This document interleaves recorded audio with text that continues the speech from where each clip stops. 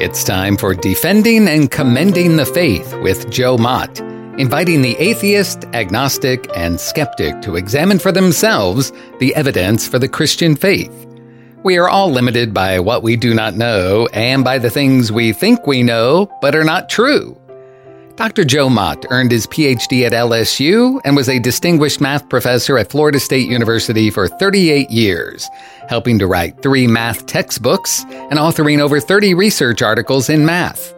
He is now the host of this radio program, Defending and Commending the Faith. Here is Joe Mott. Welcome to the program, everyone. I believe any belief system can and must be rationally analyzed and evaluated. So today, I am evaluating atheism. If we think of the atheistic worldview as a house, let me describe the condition of that house.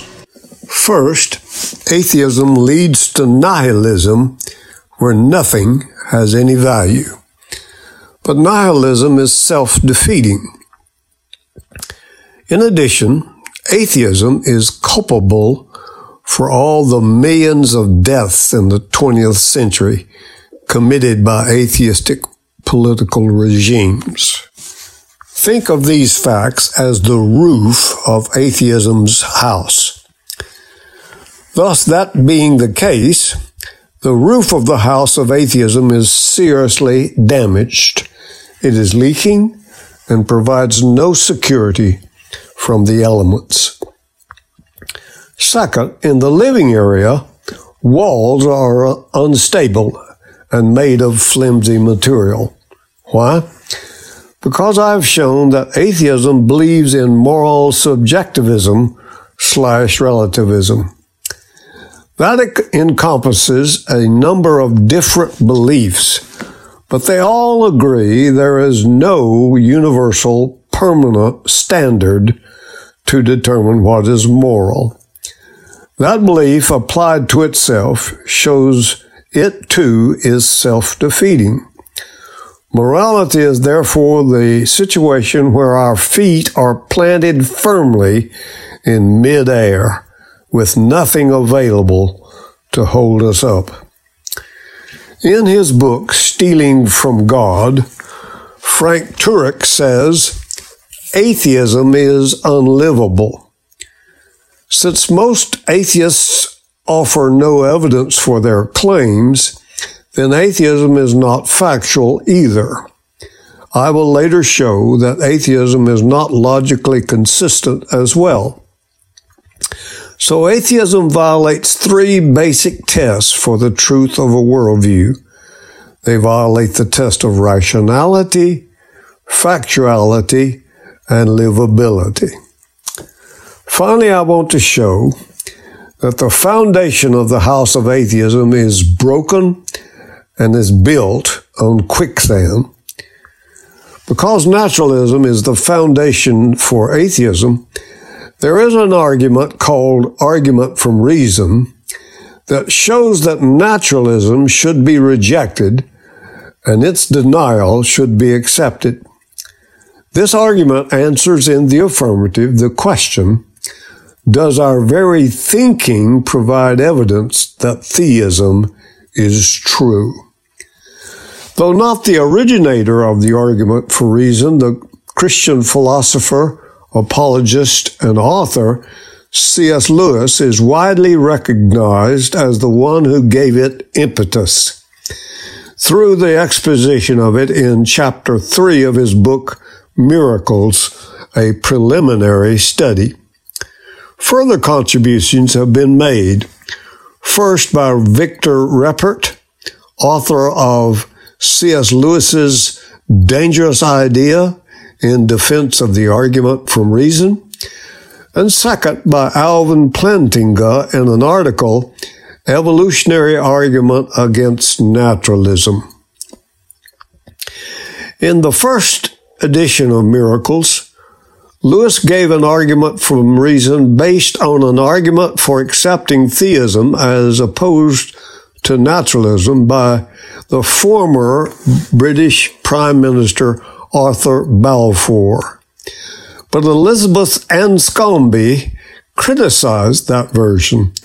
Lewis revised his argument in the second edition of his book. Lewis divided those who take sides in the argument from reason into two categories, the naturalist and the supernaturalist. The supernaturalist category is populated by those who hold belief in God. Specifically, they are the ones who believe in a self-existent creator who is the source of all other existent things and who fashions and or designs the universe. Lewis defines the naturalist as those who believe the universe is the product of matter and energy produced by the Big Bang and the physical laws that describe the interactions of that material. Lewis said, by naturalism, we mean the doctrine that only nature, the whole interlocked system, exists. Naturalism, then, is the view that the natural world is all there is. So therefore, there are no supernatural beings. The naturalistic system includes the laws of physics, the chance happenings of quantum indeterminacy, etc., all occurring entirely by mindless and impersonal forces, and not as the result of supernatural causation. The most popular form of naturalism is materialism or physicalism. Materialism maintains that the basic substances of the physical world are pieces of matter, and physicalism maintains that matter is properly understood by the discipline of physics. According to naturalism, given the raw materials of matter and energy, the universe then runs through its processes automatically. The naturalist sees all the complexities of the universe arising in this accidental manner. For example, the stars and the planets resulted from the coalescence of the Big Bang's production of matter. Natural processes on Earth led to chemical reactions, which eventually led to the first life coming from non-life. Consciousness came about from unconscious matter. Along the way, all these changes worked their way up through the path of increasing degrees of complexity till a mind appeared, and then reason came on the scene in the universe. In an article in True Reason, Lenny Esposito writes, "That is the naturalist story of how we came to be, and our ability to reason as well. For, according to the naturalistic evolution, there is no other possible source or cause behind human reasoning ability. But reason is peculiar in that it doesn't seem to depend on physical traits like the senses, or even use them at all." Esposito uses the experience of a mirage in the distance to prove his point. He says, "If all I had were my sense perception, I would be caught in a pickle. Should I believe my senses when they tell me water is in a place, or should I believe them when they tell me there is no water here? It is here I use something different than my senses. To break the tie, I use reason." Reasoning has an objective quality that stands above sense experience. To reason is to aim at an objective criterion, the truth. The truth about a matter is something that stands apart from the individual, while sense experience is subject to the individual's physiology. Thomas Nagel draws a similar distinction as well. He states, "We take ourselves to have the capacity to form true beliefs about the world around us, about timeless domains of logic and mathematics, and about the right thing to do.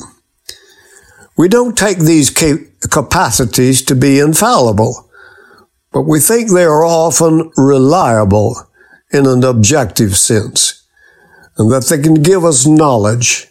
The natural internal stance of human life assumes that there is a real world, that many questions have correct answers, and that there are norms of thought which, if we follow them, will tend to lead us toward the correct answers to those questions. It assumes that to follow those norms is to respond correctly to values or reasons that we apprehend. Mathematics, science, and ethics are built on such norms. The process of reasoning is to have a thought or a belief and to attempt to ascertain whether or not it is true. But because reason relies on an external truth criteria, it poses a problem for the naturalist. In the naturalist story, a universe where physics and chance are supposed to be functioning and reason is nothing more than natural processes in the brain, think of the accidental collision of some synapses, why should we believe that we can discover truth by that type of reason? If you see a chemical reaction in the laboratory, it would not occur to you to think that the reaction is either true or false. It just is.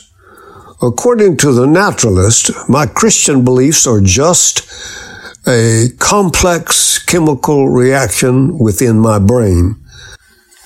So why would the naturalist think them to be false? And the naturalist's beliefs are simply a different chemical reaction. So why would the naturalist think his thoughts are true? In the naturalistic view of things, all higher order development come from small successive steps that benefit the organism. But it is unclear how higher levels of reasoning would develop in this way. For natural selection in evolution doesn't care about truth. It only cares about survival. When C.S. Lewis presented the argument from reason in his revised version of Miracles, he claimed what he called strict materialism could be refuted by a one-sentence argument that he quoted from J.B.S. Haldane. Quotes, "If my mental processes are determined wholly by the motions of atoms in my brain, I have no reason to suppose that my beliefs are true, and hence I have no reason for supposing my brain to be composed of atoms." Before continuing with Lewis's argument from reason, allow me to discuss what Alvin Plantinga had to say. He argued, if you believe that naturalism and evolution are true, then you have a defeater of all your beliefs. That is, something that undermines all your beliefs. Because if naturalism and evolution are true, then natural selection has selected our beliefs not for truth, but for survivability. It is possible, of course, that our beliefs may be false, but nevertheless conducive to the survival of our species. So on naturalism and evolution, you have a defeater of the reliability of your cognitive faculties in any of your beliefs. Now, the paradox is, the naturalist would have a defeater for all his beliefs. In particular, a defeater for his belief in naturalism, because belief in naturalism is itself a belief formed by those very same cognitive faculties. Thus, naturalism is self-defeating. It cannot be rationally affirmed. Allow me to point out, this is not an argument that shows naturalism is false.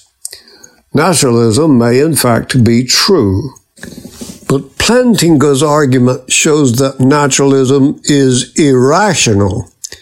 It is impossible to rationally believe in naturalism because if naturalism is true, you have a defeater for all your beliefs, including your belief in naturalism. Let me interject. The one who believes in God can trust his reason, because in that case, reason depends on God, and reason flows out of God's nature.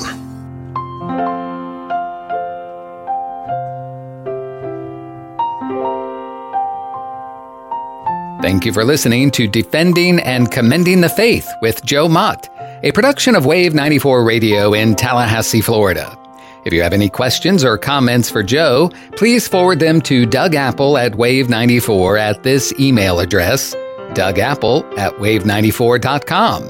And be sure to join us every Monday evening at 6:45 p.m. on Wave 94 and subscribe through your favorite podcast app. Defending and Commending the Faith with Joe Mott.